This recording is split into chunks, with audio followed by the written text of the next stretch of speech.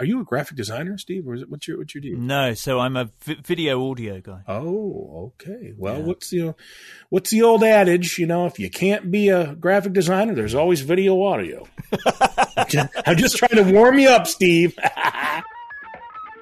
Hey, how you doing? I'm Steve Holland. Welcome to another one. This episode of Being Freelance is sponsored by, my course, the How to Get Started Being Freelance course. So if you know someone looking to get started and you feel like maybe you could do them a favour and help them avoid all of the mistakes that most of us make, then please do point them in the direction. All the details are at beingfreelance.com. But right now, let's find out what it's like being freelance for graphic designer Aaron Draplin.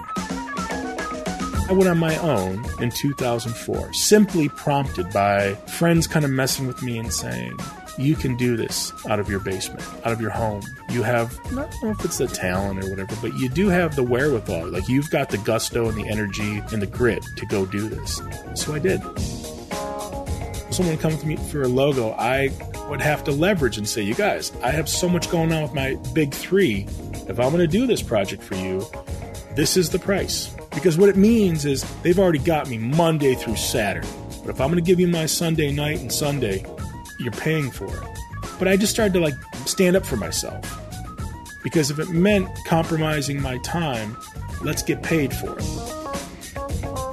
Why did I go freelance? Because I could do better. I could do better and have a better creative life in that world, right? And fuck, man, so far so good. So yes, Aaron James Draplin of Draplin Design Co. coming up very soon indeed. And actually, I should just say, even though we spoke for so long, I still feel like we didn't quite cover everything that he does. We didn't cover the fact that he teaches on Skillshare, a seeming passion for wanting to help other designers. Anyway, I did my best to mine into his amazing career and the stories that go with it. So I hope you enjoy. That is coming up in a moment. Just make sure you go follow, as with all of our guests, go follow them online, beingfreelance.com.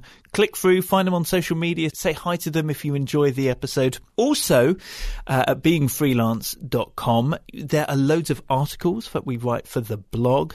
There's videos, there's the community element of it, including the directory, which is free to join when you're part of the community, thanks to the lovely Gold Stack account, so keep that free. There's the community itself, so you can come and join freelancers from around the world, hanging out, having fun, live Q&As, the book club, and just a really supportive place. You're not alone being freelance. Come and join us.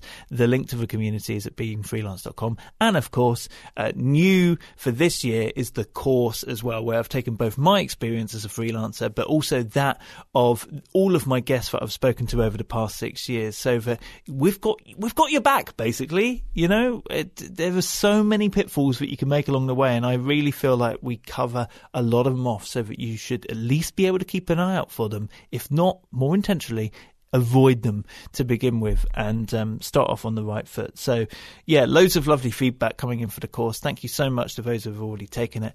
If you think you know somebody who could do with it, then please do share it with them. Right, without further ado, let's crack on and chat to this week's guest, and that is freelance graphic designer Aaron Draplin. Hey, Aaron. Hello.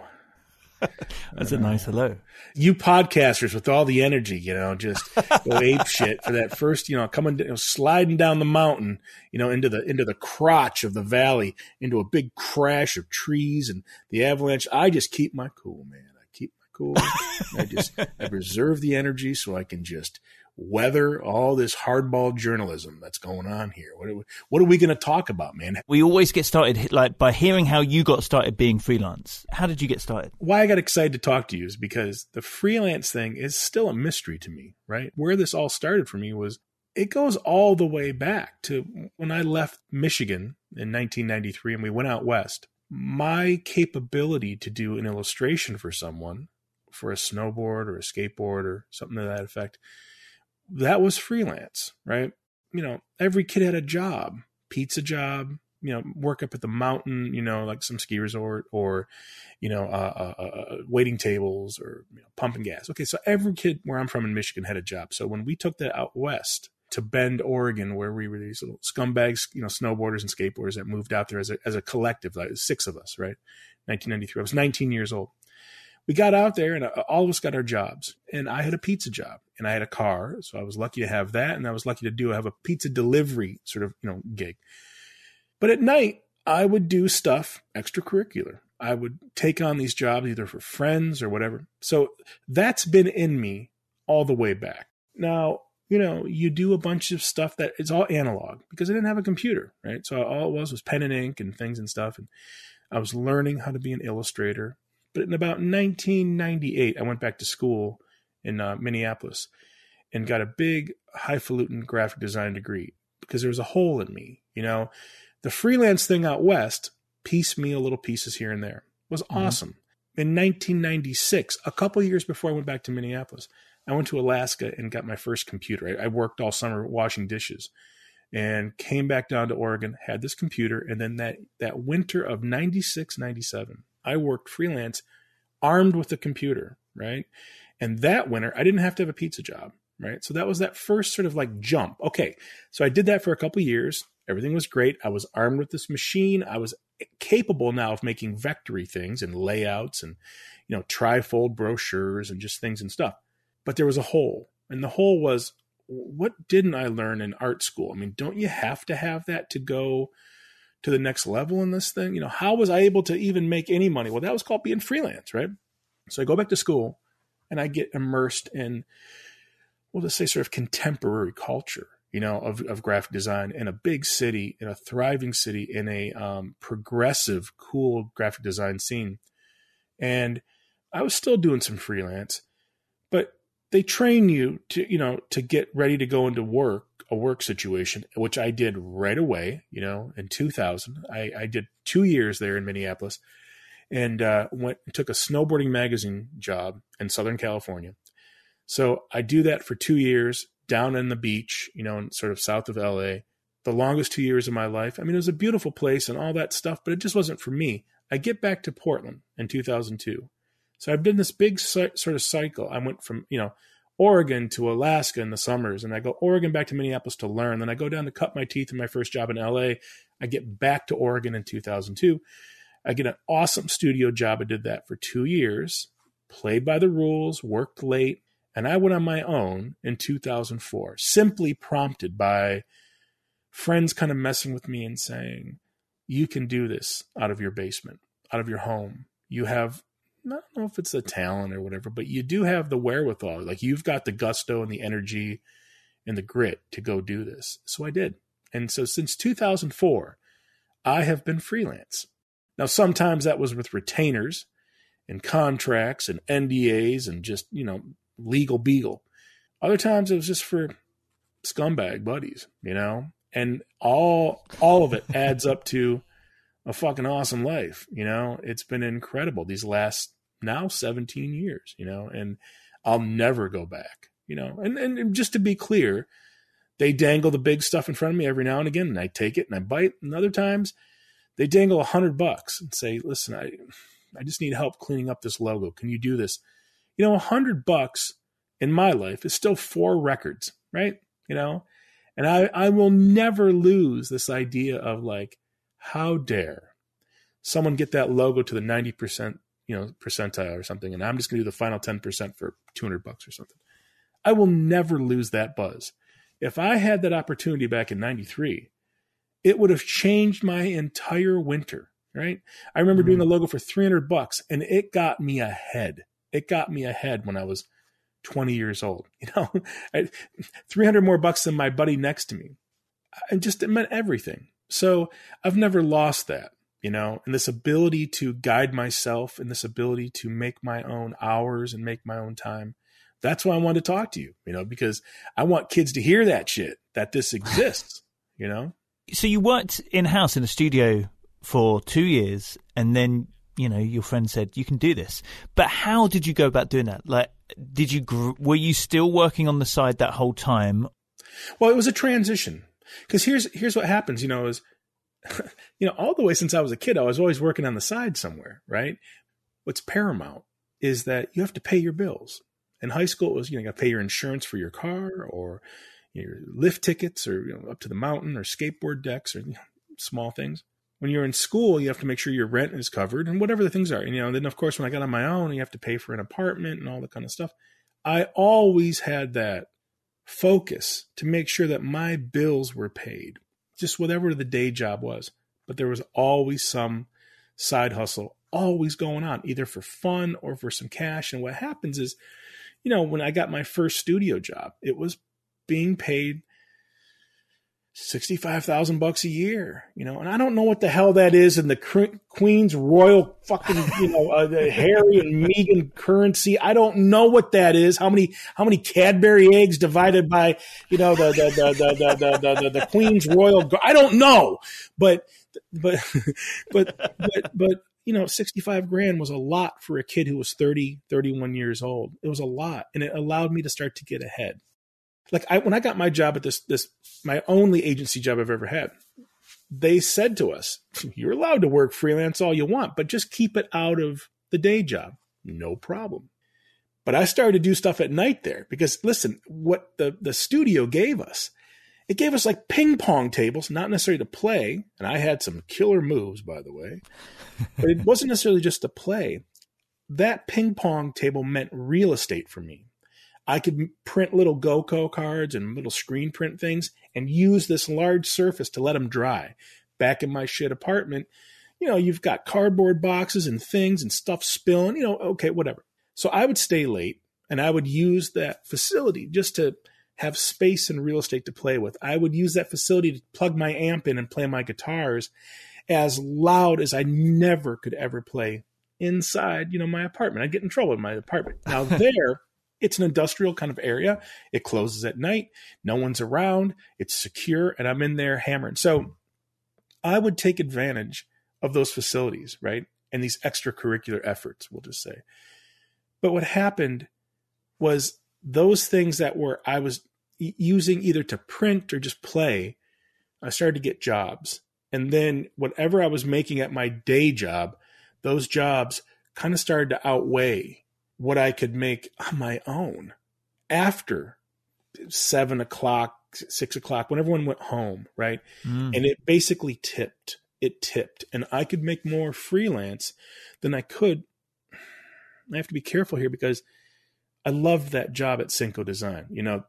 They gave me a shot. I learned so much from the owner, Kirk James. I mean, this is a long time ago. It's 17 years ago, but he is to this day one of the greatest designers I've ever been close, watching him make things. And I learned a ton.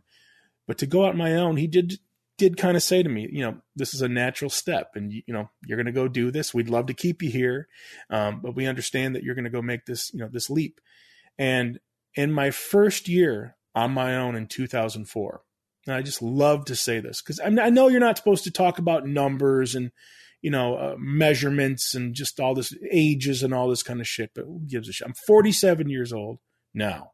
But then in 2004, I was 31 years old in my first year, completely freelance, independent from meetings about meetings and, account managers who I miss. These are friends, independent from everything. I cleared 200 grand that first year. And that was amazing. So what that basically meant was I made 3 times as much, but smarter than that, I started to pay everything off.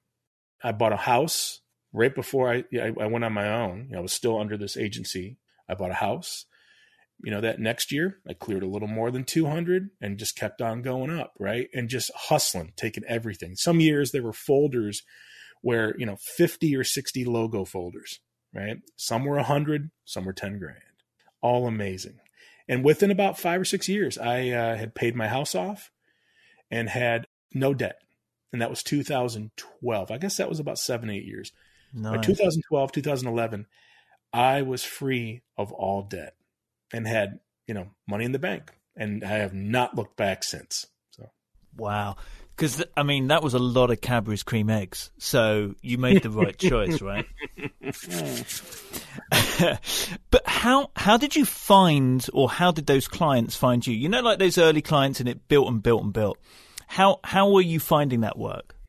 Well, we were snowboarders and skateboarders and stuff, right? And that is an insular, weird little world. And the same crew and characters that I moved out west with, those guys kind of went home at least those guys, they went home to start families and different things, or go to school back and, go start a business back in the Midwest. But those were the same sorts of characters that I met in the snowboarding industry, when I went to work for the magazine. And those people were working at brands and things and stuff, magazines, footwear, board companies, Burton, all the big names in the snowboarding world, right? LibTech and Ride and all the cool stuff. Well, I got to know the industry.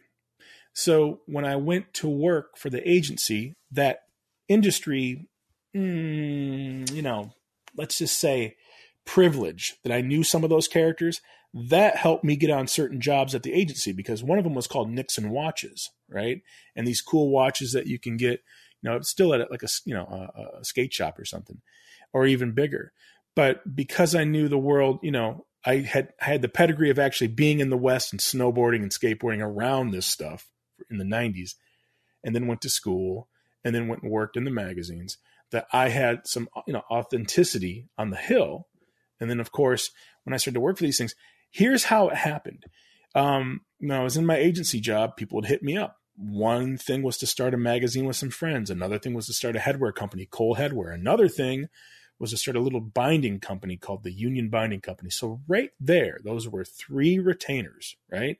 Not all that much. I think it was $5,000 for the mag and maybe $10,000 for Cole and maybe another $10,000 for Union. I mean, what that $25,000 meant right there, that's what allowed me to get a down payment for a house, and then allowed me to save and get ahead. And every year those got bigger and bigger and awesomer and more responsibilities. And so when I went on my own, it was not a clean break as far as, as those things kind of grew, and the freelance outweighed the ability, whatever they could give me with the jobs and stuff. I made that transition, but I did it with some strategy. First of all, I had some money in the bank. When I made that jump over to where it was just me, I want to say I had about $5,000 in the bank. Now, what that number meant was that $5,000 or maybe $10,000. It meant I could fly home at any time to see my parents back in Michigan. It meant I could lend a friend a little bit of money. It meant I could pay my bills right away, right? Little things, cell phones and stuff, and insurance, car payments, all that kind of stuff.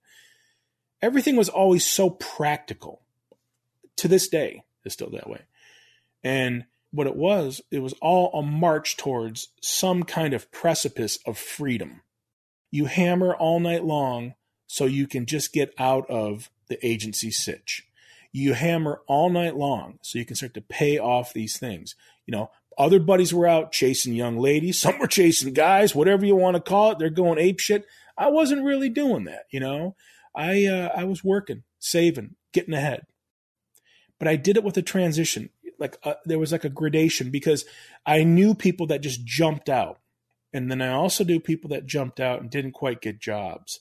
I knew guys from the snowboarding industry. They hit me up while I was still in the agency. Those were these budding little companies, and they turned into things. And within 2 or 3 years, 2006, 5, 6, 7, those were proper retainers where I was, making a living off of, just those 3 big ones: the magazine, the headwear, and the bindings. And of course, littering in between all those cracks, logos, things, stuff, merch, starting to, when I started to go on the road right around 2011 or 12 or something and talk about all this shit and share it, that was a whole nother little weird appendage that started to grow out of my, 5 things. Like, you do some logos, you work for a couple buddies, and before you know it, you've got like sort of your 5 fingers on one hand, right? Well, before I knew it, things just kept, Field Notes started somewhere there, and that was self-initiated and given to friends in Chicago, and that became a company. 2005, 6, 7, something like that. So then suddenly there's another appendage that comes out of this. Suddenly you've got 12 or 13 things on your one hand, and it's like, wow, man, this is starting to cook and starting to go, But I guess what's important is that when I made that transition, the commitment I had made to myself was, first of all, I did not do it broke. I did it with a little bit of padding. Might have been $5,000 or $10,000. So at least in the very worst case scenario, if the work dried up, I'd have 5 or 6 months to cover myself to try to go find a job, try to find new clients. But luckily, it just kept exploding. into more and more things. Yeah. It sounds like a lot of stuff was coming your way and that you're clearly loving it. But how did you manage the work-life balance side of it? As in, how did you know how to manage your workload, even if you are loving it? Well, there wasn't a lot of balance there. I worked as much as I could because I understood that this is my shot to get ahead. When else am I going to do it? What were my splurges? They weren't necessarily going snowboarding anymore. It might have been going to the record store. But I remember this. When you say work-life balance, it's like when I got on my own, I started doing these road trips in the fall that were amazing. And I would go back and see my mom and dad in Michigan. I would drive all the way there and do loops and whoop-de-doos and crisscrosses and all sorts of shit across the states. And basically lived in my little Passat wagon sometimes, but you would go to a town like St. Louis, Missouri and say, get a little hotel on the outskirts that's clean and safe and has Wi-Fi and all this shit. This is at the dawn of Wi-Fi, 2004, 5, 6, because what it meant, my clients didn't know that I was in Missouri kicking ass in some little hotel room. And what I would do is I would work late nights in there, and then I would get up in the morning and I would go see the city and do stuff. So, to answer that question, it's like, there wasn't a lot of balance. I took every job I could get. I tried. There were a couple things I had to let go, but that's how you get ahead. But I will say it opened up so much time that I could go do things like those road trips. That was amazing. You couldn't do that in an agency setting. You had to get time off and play all these games and paperwork and shit, whatever. I could just go. And I was free in a lot of interesting senses. And yet my commitment to my clients didn't change. As long as that shit was waiting for them in the morning, wherever time zone they were at, we were cool. So I always had a list. This is what I'm working on. And if it means pulling over right now and going to some, the McDonald's, you guys have heard of those. McDonald's has strong Wi-Fi anywhere in the nation here. And if you just get, don't eat that shit, but if you get close to it, every now and again, a Big Mac, I guess I'll just have to, just for full disclosure, but you get close to it, you can get the Wi-Fi on my little laptop in 2006, right? And I'd sit there, whatever file I had just worked on the night before, whoosh, off into the ether to my client.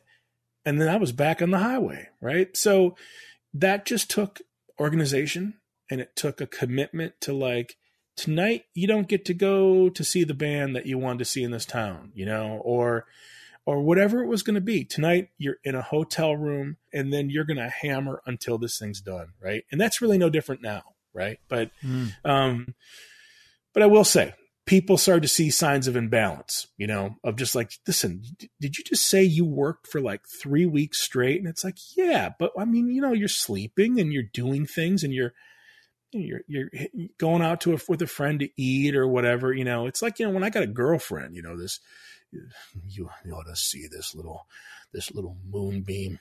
Jesus, we could turn the lights off in this room right now, and she'd walk in here and light the place up with her radiant beauty right now. She saw it right away, because, she had balance in her life, going outside, exercising, eating properly, being a nice human, being nice, being all sorts of things that I sort of wasn't, right? And that's always been a struggle because, I'll just kind of look her right in the eye and just kind of go, you got it pretty easy with me, don't you? Shit like that. Because I just have to remind her, like, I worked hard for those 30s so we could chill a little bit in the 40s, but I've kept that pace going. In fact, just yesterday we were talking with friends and it was like, how much more, Draplin? How much more? Remember the 30s when you started this stuff? How much more? And it was like, I don't know, 3 more years? And I get to 50, then I'll change some stuff, and slow it down, maybe. Maybe. So how did things grow then? Through those 30s to where we are now, did your business change at all? So right at the beginning, it's you doing design. How things changed, if at all? Well, right into that, it was like the retainer clients, and we'll say the big 3, Snowboard Magazine, which was completely independent. We started it with our money and our friends, and it turned into like a viable thing. That was, let's just say, about $5,000 a month. That was like a real thing, right? But not all year, maybe 7 issues. So let's just call it a cool $35,000. The other things, the retainers for Cole and Union, those were getting substantial because I was on the clock all year long for them. They would give me a list. I would give them an estimate. We'd battle it out. And of course, whatever that number was, I'd give them 20% more just because we were friends, And it's like the ability to say, with 2 retainers from those guys, I have my entire year covered. Just those 2. What about the mag? What about all the logos? What about all the stuff? So frankly, from about 2004 to about 2011 or 12 or 13, it was like that, right? It was just these retainers were getting bigger. I was saving more and more money. The projects were getting like the one-offs. Someone would come with me for a logo. I would have to leverage and say, you guys, I have so much going on with my big 3. If I'm going to do this project for you, this is the price. Because what it means is they've already got me Monday through Saturday. But if I'm going to give you my Sunday night and Sunday, you're paying for it, right? You know what I mean? I mean, not trying to be tough. I never would have said that to anyone, but I just started to stand up for myself. Because if it meant compromising my time, let's get paid for it, right? So whatever that means, they never would have felt that. So I would shoehorn these extra things in. Everything just got a little bit bigger. And then when I started to go on the road in 2011, 10, maybe 12, and started to build these things into proper tours, it got even cooler. Because, when I leave the house, it's not like I turn things off. That plane ride actually allowed me to focus a little bit more. Being able to focus for 5 hours from here to Boston, right? So I get a lot done on the road. And then when I'd get to Boston, with the next morning, we're going to go do this, song and dance. That night they want to take me out drinking, but I don't really even drink. I would stay in the hotel room with good, strong Wi-Fi, get all my shit done, and then get ready for a fun day with the students or, some big, lecture or a conference or whatever the fuck it was. I never got to go to any of that stuff, man. I mean, in those 30s, we'll just say. I didn't even really know about that world, right? I've done Adobe Max for the last 8 years, and it's been incredible. And I got a little name. I throw a little weight around there. And by the way, we sell a fuckload of merch while we're there. But all according to plan. But I didn't even know that was a thing. I didn't even know it was a thing. And then you get invited to one of those. It's amazing. You get to see all the software, all the celebrity designers. I got to be in the backstage with a bunch of them, right? And then kids were acting like I was one of them. And then they would meet me and realize I was just trying to get my parking validated like any other dick out in the parking lot, right? It's like we would peel these veneers back really quick, and then they'd like me maybe even a little more. They'd see I was just a regular kind of person, right? So that really changed this kind of weird like public outreach, and it became another finger where it's like, wow, I can make money on the road talking about myself and sharing this, doing workshops with kids. So for the last 7 years, minus the pandemic, it was a pretty booming, fun time. I got to go over 450 places, everything from Bratislava to Bend, Philadelphia to fucking Philippines, man. I got to go all over the place. Germany a bunch of times, Sweden, Australia, and then Dubuque, Iowa, where no one goes. I went there. I've been there 2 or 3 times, so that 450, was every other, kind of every other day sometimes, it was like you were like leaving every Wednesday and then back by Friday morning. You do the gig in Salt Lake City on Thursday, and then you're back by Friday morning, and then have a weekend with my lady, right? And then work. So this is how I got ahead. Just the best way to put it. As Field Notes started to grow, things started to come out, that would shadow Field Notes sometimes, like Skillshare, the classes, right? All the merch that we're selling, all the merch that we're making, all the, the road show, all the book came out, went crazy in 2016. So I'm just trying to mitigate all this, and enjoy it, take care of everyone around me, right? Lee, my mom, my little sisters. I just bought my sister, Sarah, who's a horrible person, by the way. I bought my sister, Sarah, today. You can put that on the record right now.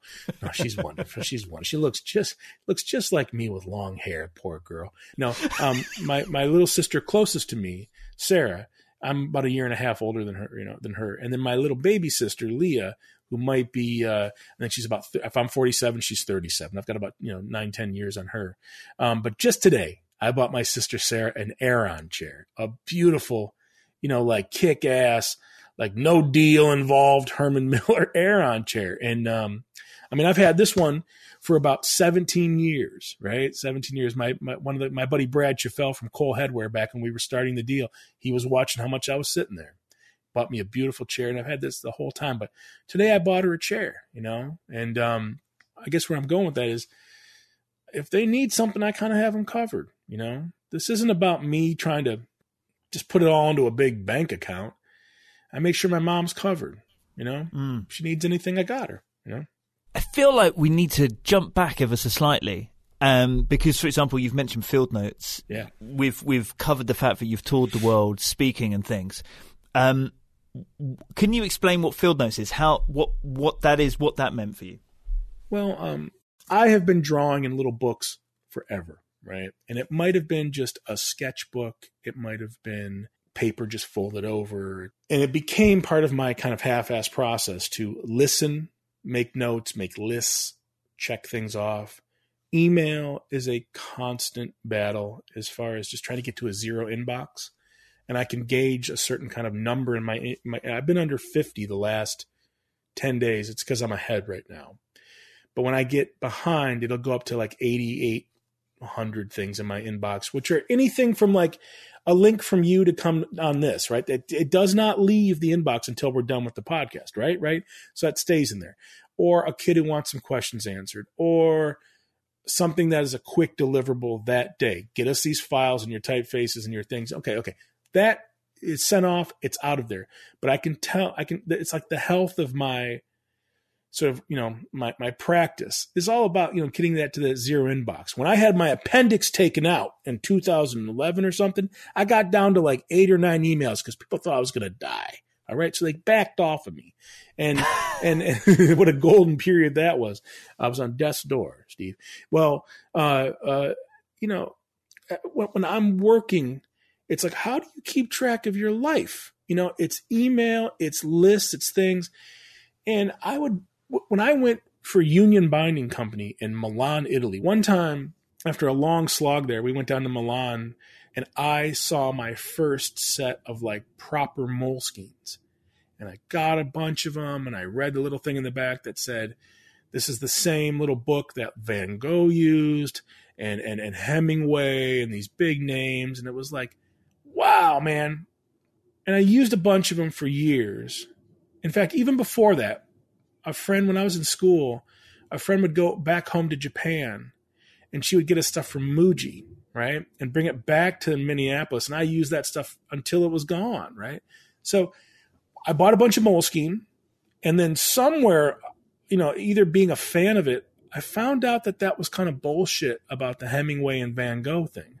Gullible or not, I really thought that this like little form went all the way back to some French countryside or something. No, it's marketing, and they're full of shit, right? But it just pissed me off because it was like, wait a second, I don't want to have my heart broken. I really thought that maybe this was the same paper and the stitching. Okay, nerdy stuff. So here's the deal. I made my own, quite literally make my own. I would print them, cut them, fold them, cut the corners, make the things. Because I had tons of these things from when I was out, junking all across America, and I'd bring them back. And all these sorts of cool little books and things from banks and all sorts of stuff. So I knew what they looked like and what they tasted like. So I started to make my own. Well, that wasn't going to cut it. I did a couple hundred, used 7 or 8 of them for myself over the course of a couple months, gave them to a bunch of friends. And then I made my first proper printing, 2,000 of them. Let's say 2004 or 5 or something. 2,000 of them for $2,000. I gave a stack of them to my buddy Jim Kudal back in Chicago, who I was a fan of. Jim saw them that day. He's like, you're onto something. We shook hands, became, kind of brothers. And this thing came out of that. And it was purely like, if it would have been me just doing these things, they might still be in that same shoebox all these years later, right? And that'd be okay. It's okay. It wasn't making a business. It was like, how do I make something so I have enough to give to my friends? That's as simple as I can put it. But Jim saw what there was, because he's like an adult, and he's a smart guy. And he like took it and like built a website, built a business, built a team, talented people in Chicago, built a life for me. with this thing, right? I'm so thankful for Jim. And I mean, before we knew it, we were like a business, and subscription lists and, annual this and things every couple months and just, colors and ups and downs. And then, of course, the whole time, we've never had a penny of debt. We really kept our act together and had small decisions that would resonate later. It wasn't about getting bigger. It was about doing it right, right? So I am so, so proud of it. And on top of that, I use them every hour, every day. Yeah, that's the story right there. And I mean, now we're about 13 years in, and it continues to kick ass. Even through the pandemic, we were a little nervous, but people were, remember, this isn't just for, gigantic graphic designers trying to keep track of his day. People use them for poetry and grocery lists and, prison breaks and gambling debts and just all sorts of cool schematics, all sorts of cool shit. It's paper. You continue to design them? Yeah. There's a whole group of people back in Chicago that watch over this thing, 13 people. But there's Brian's kind of our art director. And then, he'll show me stuff. Sometimes he doesn't show me stuff, right? And I won't see it. And I'll get a box of them after they show up. Other times, right now, like I'm on a project with these guys and like I'm in the thick of it. And sometimes it just kind of, because I'm out here, I'm just far away, it gets disconnected, but Jim keeps me up to date. We talk every, once a month for a good, good hour or something. And on top of that, sometimes I'm talking to him every other day. It's awesome. He's kind of a big brother to me. I'm 47. Jim's about, just hitting maybe 60. So he's got, life experience and a family and the whole bit, And so was that your first taste of like creating a product, of like doing something beyond creating a design and off it goes? Well, probably for myself. But see, the scary part about when you're freelance is that, and I recognized this right away, was I was being paid, and hopefully well, at least enough to do it for other people. And the fact of the matter is, and without dragging, a brand, I don't know if I should talk about. It rhymes with Stratagonia, okay? And when you work for something that you're a fan of, I paid $300 for a jacket in 1989 or something. I saved my money and I bought a Patagonia jacket that was beautiful, maybe $250 or something. But I had never bought anything that beautiful. When I got to work for them, they're a really cool company. And they really do beautiful work and it's great gear. But beyond that, they have great sort of social impact kind of stuff too. It was a real privilege. But what you realize is like when you do a t-shirt for those guys, you get paid a nice chunk. To be fair, when I'm messing with Patagonia, they paid me really well. But they make a lot on that t-shirt because that's what they're supposed to do. That's what the plan is, right? They make a lot on that thing. So I got basically 1%, we'll say, and they get 99. And it was just this thing where it's like, look, I'm trained to be that person in that smaller percentage to say, yeah, let me help make you some stuff that then you guys can go and proliferate. They have the network, they have the organization, they have the wherewithal to go and like sell. Well, I kept doing that for other people. And it was like, wait a second, what happens if I do it for myself? And Field Notes was really the first time that I did that. And then Jim saw that and then it took off. But there were other things that I did that weren't maybe, not necessarily, it's not even the word successful. It's more like, I don't know how to say it. It's like, it's okay if something fell flat. The only marker that I was kind of placing on it was like, let's just let it exist. There's no milestone here that we have to hit some big profitability. It exists. It does. Fuck it. It's done. Let's just enjoy that, right? There's a beauty to that. There's a release there of like, oh, wow, it can just be this something for just me and my friends. Well, what happens when that shit takes off? And that's kind of Field Notes, And out of that came the merch. And now I've got a couple typefaces going on. And then, of course, all those speaking gigs and other things and stuff, doing podcasts. I mean, just shamelessly, I'll just say yes to any of this stuff. But this is a break for me, man. It's fun. I know I'm the one doing all the talking like an asshole here, but, I get to meet another person, especially in this pandemic time. It's a weird thing. But yeah, but that was the first time. Remember, when that happens, then a whole new set of responsibilities come out of it where you're like, I got to be careful with this because these things, I'm not going to say a golden touch, but there were a couple things that just had a kind of a, buffed out bronze touch to them where it was like bigger than I thought it was going to be, It was just bigger. And you have to be careful that you don't take on too much, Take on too much work? Well, we'll check it out. It's really just, how many hours are there in a day, And then as these things start to explode, within a couple years in field notes, there were concerns about, how big is the line going to get? And what happens when someone from the UK asks us to, carry the product? How do we even get it over there? We have a UK distributor now. And so there's like, building blocks. And what I mean by that is like, there's no way I could do those jobs. There's just no way I can contribute to the sort of top level of like the creative and the look and the feel. But any of these other things, that's field notes because there's a proper team. But when you pull anything back into my lap, the merch, the things, the stuff, that's all me.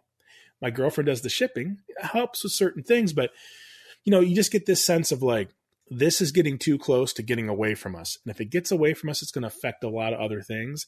So there's an interesting balance there. How much is too much? And, I know here I am throwing out numbers and money and things and stuff, but it was like, why did I go freelance? Because I could do better. I could do better and have a better creative life in that world, right? And fuck, man, so far so good, At all times with the parachute, though. The first parachute was like, hey, if this doesn't go well, I'll go get another job. It reminds me of a shitty little story where about 5 years into being freelance, we'll say 2009, 10, I got a call from a prestigious headhunter in the Northwest. They kiss your ass because, listen, if they can place you into a job, they're going to get a cut. That's how it works, right? So you're thinking, oh, I'm something. They're calling me, and they're blowing smoke up the old, the old, Tower of London, whatever you want to call it, up your old Big Ben, okay? And I don't know what I'm talking about, but it's a big Stonehenge jammed inside a. So I'm trying to be cultural with okay. So they really get after you. What are you doing right now? Oh, I'm freelancing. Cool. You're working out of your basement. Yeah, I'm working out of my basement. And she says, well, Aaron, this is a big branding job. And they're seeing your work. A couple fans are there, they're seeing your stuff. They're seeing your output and they know about you here in Portland. And she reads me the HR, rigmarole, and she reads me the job brief. And somewhere along the way, she says, just so you know, it's kind of business casual, which means you kind of got to wear like a shirt. At that point, like I've only had a shirt tucked in at my grandma's funeral, right? And I just was like, whoa. So you have to kind of dress up and go in there. Well, what are the hours like? And she tells me, oh, yeah, 40, sometimes 50, 60 hours. There's going to be ugly weeks. And then she says, and by the way, on Fridays, you can just kind of wear whatever you want when you go into the shop. It's kind of like, fucking Hawaiian shirt Friday, huh? So it was the casual day. So I finally just cut to the chase and I go, how much? And she says, Aaron, they're willing to offer you 99 grand a year right now. She goes, well, what are you making right now, if you don't mind? And I said, I broke 300 last year in my boxer shorts, in my in my basement. Why the fuck would I ever go in there for anything, and she became a human and she said to me, Aaron, I'm so sorry. I assumed that you were like all these other kids that were just, making just enough on their own. And what she didn't know about, and I didn't even know about, was just the sort of the width and the breadth of where these retainers could go. And what happens when you actually commit to something and you take all these gigs, it was starting to add up. I'm not trying to be braggy. Please don't, whoever's listening to this shit, please don't take it that way. Those are triumphs. Because you got to understand, if I took a zero off of that 300 and said I only made 30 grand, I still would have gotten ahead with that. Because I would have known how to budget my time, budget my budget, like come up, how much is your car insurance, all that kind of stuff. My mom taught me that. Make your budget, figure out what your monthly little, doodad is, stick to it. So, that funny little story there, long-winded, I know. Not everything that's dangled in front of you, this little golden carrot, on a stick, it's not better sometimes. Bigger isn't better. You can make it small, stay shitty, stay crusty, stay without pants on, and still get your budget covered and maybe even beyond, But I say that with an asterisk and a wink, like, be careful. It's volatile, and you better be organized, and you better be willing to, take it on the old chin every now and again, Yeah. We touched upon, like, your speaking, but I'm just wondering, like, how did that get started? It's one thing for somebody to see somebody who's been at Adobe Max for 8 years. Oh my God. Yeah. But we sit there and think, well, how did that start? Where this came from was simply, I got to go do a panel discussion up in Seattle, and we were already up there because Seattle's just a couple hours above us here, right? 3 hours. And we were up there with my clients, Cole and Union. Those two guys were up there. Cole had 7 or 8 people at the time. Union had 6 or 7, whatever it was. So I'd go up and see my 2 points of contact, George from Union and my buddy Brad from Cole. These are, basically brothers, right? We were working all year together on the phone, and I'd go see them every couple months. So we're up there to do something and, celebrate something or approve something or, work on a project or something. And then that night was a panel discussion. And the panel discussion was something about snowboarding in the industry or something. And I was one of 6 on this little thing. And the one guy that got me into it, my buddy Stick, this guy Stick, who used to work for this thing called Ride. Stick kind of got me into this and said, just come and sit with us. It'll be fun. There's going to be a little crowd of people. And, if you want, you can bring some of your merch to sell. I had a couple of things that, hats and some stuff, and brought a little pile of stuff to sell, like a band or what we'll just say. And I went up to this thing, and it was really fun, And then on top of that, out of the 6, 2 of us really were the ones who were talking. This is just what I remember. It's, you don't want to be a ball hog like I'm doing on this. You don't want to be a ball hog, but you also, like, if no one's going to say anything, fucking pipe up, right? There's a crowd there that got to this thing, and it was like this weird moment of, like, I was terrified and freaked out. Okay. Because someone in the crowd saw that, I could kind of handle myself and be proper, amongst other things. That was passed on to someone in the AIGA up there, and somewhere they offered to have me come back, for something, another thing. And then out of that, I, of course, exploited the shit out of that on my social media or whatever and said, wow, I got to go to a panel discussion. You show the graphic and you get to say, I'm with my buddy Stick, and we're going to be on this thing. It's going to be cool. Come to this thing. Well, someone saw that. And the next thing that came out of that is I had this offer where David Carson, and that's a big graphic designer, right? David Carson. Well, he flaked on some gig down in Savannah, Georgia. Flaked on it. And what that means is you sign a contract, you say you're going to be there and get on the plane and go to Savannah, Georgia, and then he flakes a couple days before. And these guys call me on a Thursday night, afternoon. They're like, hey, if you get on the plane tonight down to Savannah, Georgia, it's a bit of a red eye. We have you speaking tomorrow at noon. Can you do this? We like what you do, and you want to come see. And it was just like, well, let's go do it. Let's just go. And so that night on the plane, I kind of, built this who, what, when, where, why PDF, knowing, like, how do you even do it? Like, I'd never done a public speaking thing by myself. I was part of a conference. They had all sorts of other shit lined up for a whole weekend.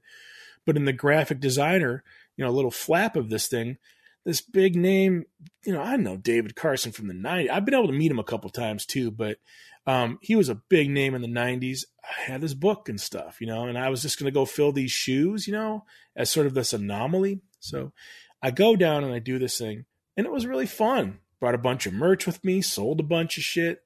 And because of the people in that, like, I'm not down there for my health. You're getting paid to do it. It's pretty fun. You meet a bunch of cool people. But you bring the stuff and sell the stuff, like a band. So I went down, it went really well, and there were people in the crowd that then started to hit me up and say, hey, we really liked what you had to say. Would you come to this?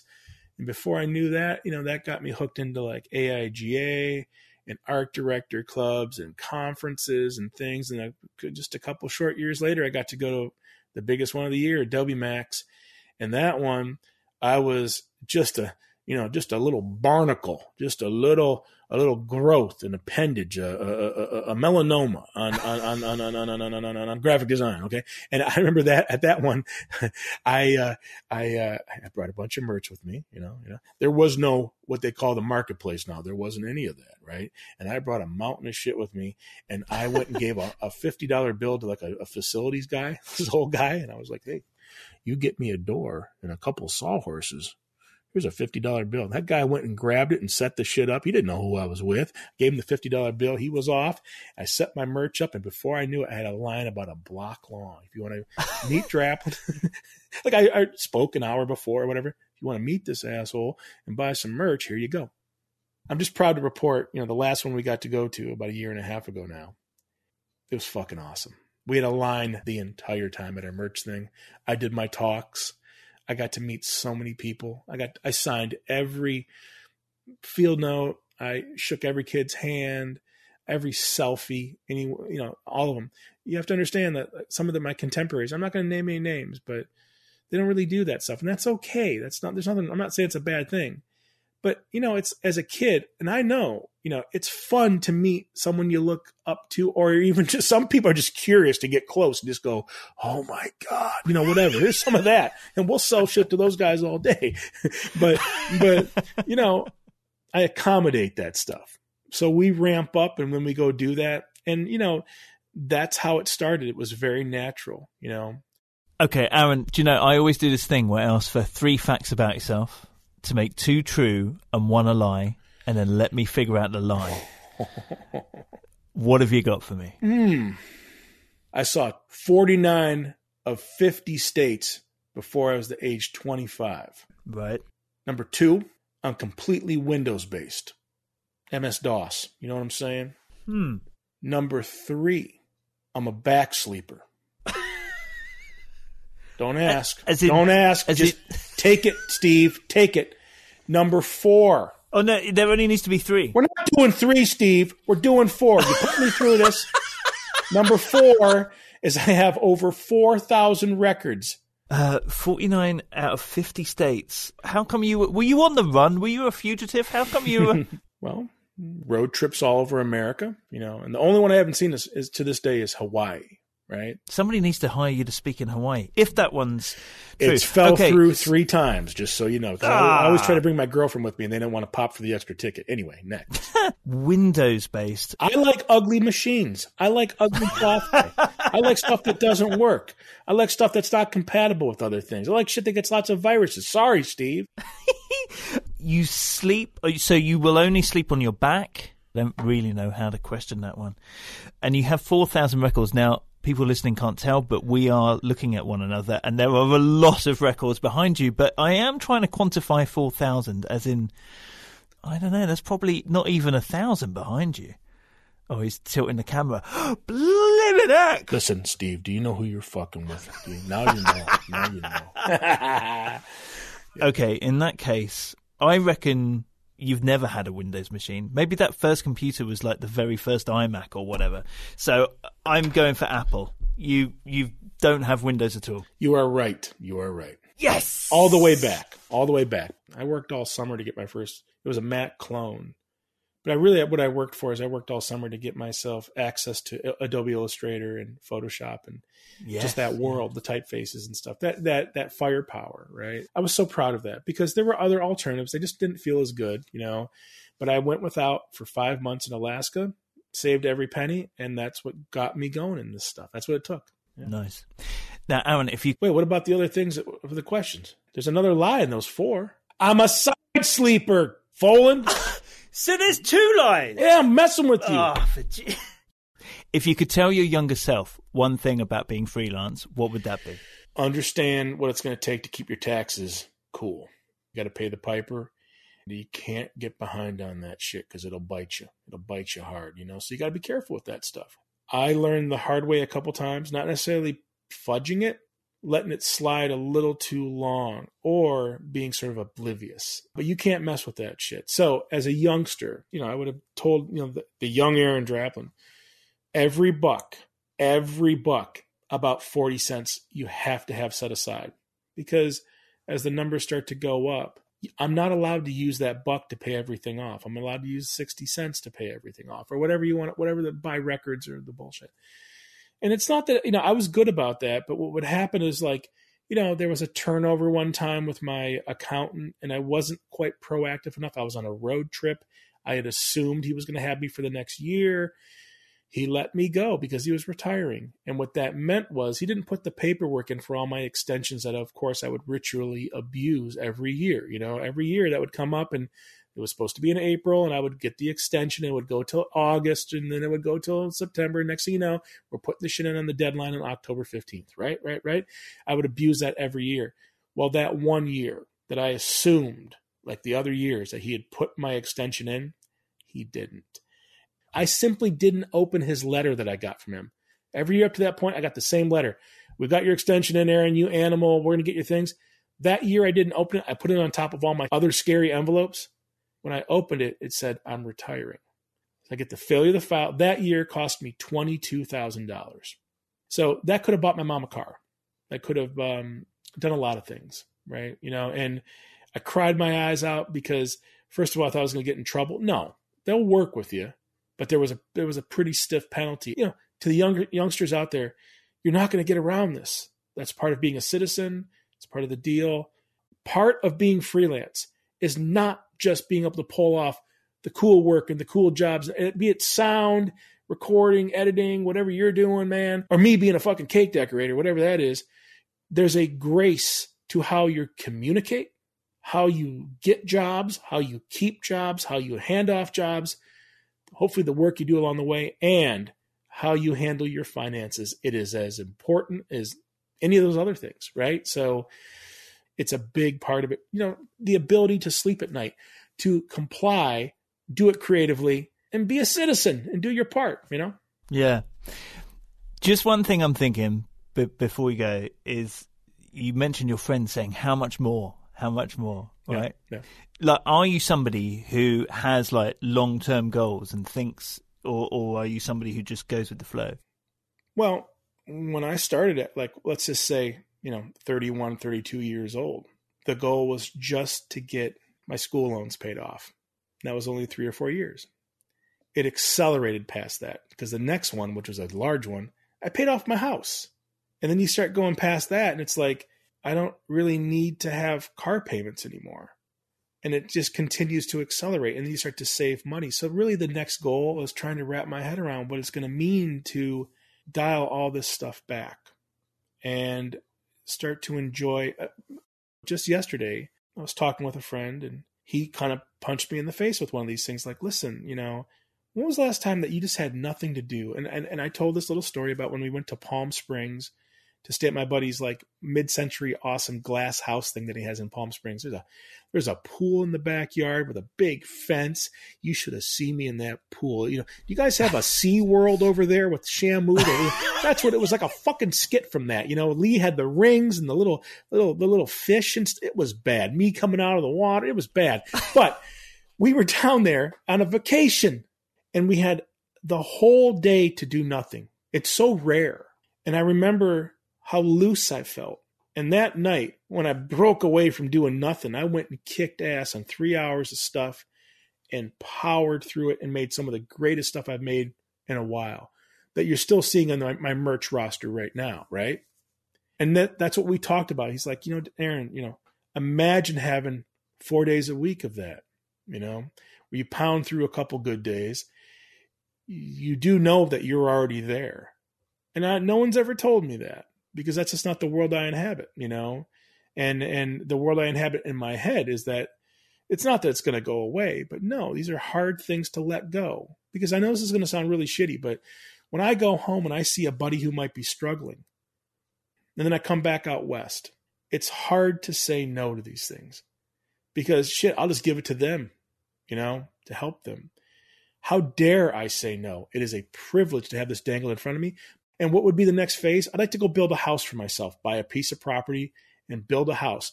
And whatever contractor, that poor fuck who has to deal with me all day long. But I want to be the guy helping holding beams and shit, right? Learning how to do that stuff for once in my life. When they built my studio here, there were contractors and things and stuff. And it was the most amazing. I've been here 2 years. The most amazing process. My buddy Robbie built me a dream come true, right? So this is attached to a shitty little house, which is anything but a dream. That thing's from 1924 and creaks and spiders and all the stuff, but I own it. And the next step is like, maybe in the next couple of years, we start hunting some property. We get the thing built, and it's all this money I've been trying to save and shit, I go plop it into a big, my dream house, and then start living my 50s. You know what I mean? So that's kind of we're having those discussions, Steve. You can rest easy that I'm not just this complete, gorilla. But I'll just say this much. Just before this, someone dangled a hook and said, I'm going to throw a number out there. This is Draplin. We got a logo, $5,000. And I just wrote back like a jerk. And I said, listen, you guys are bigger than that. I want $15,000. And they came back and said, how about 10? And I took it. That is just insane, because that will make its way back to Lee and my sisters and my almost brother-in-law, Jacob, who I'm teaching Illustrator and kind of, I don't want those guys to go have to work. 2 months ago, he came to me, my brother-in-law, Jacob, that's my little sister, my baby sister, Leah's, partner. And he said, Aaron, I'm going to go get a job at Amazon, because he lost his job, in the pandemic. And I stopped him and just said, stop. The $1,500 you're going to make a month, how about I just cover that? Okay. Well, get later on. You can, and maybe if you don't, who cares? Learn the stuff. Take good care of my little sister. Take good care of Oliver, the little nephew. And, and I got you covered. Who gives a shit? Right. We're in a weird time.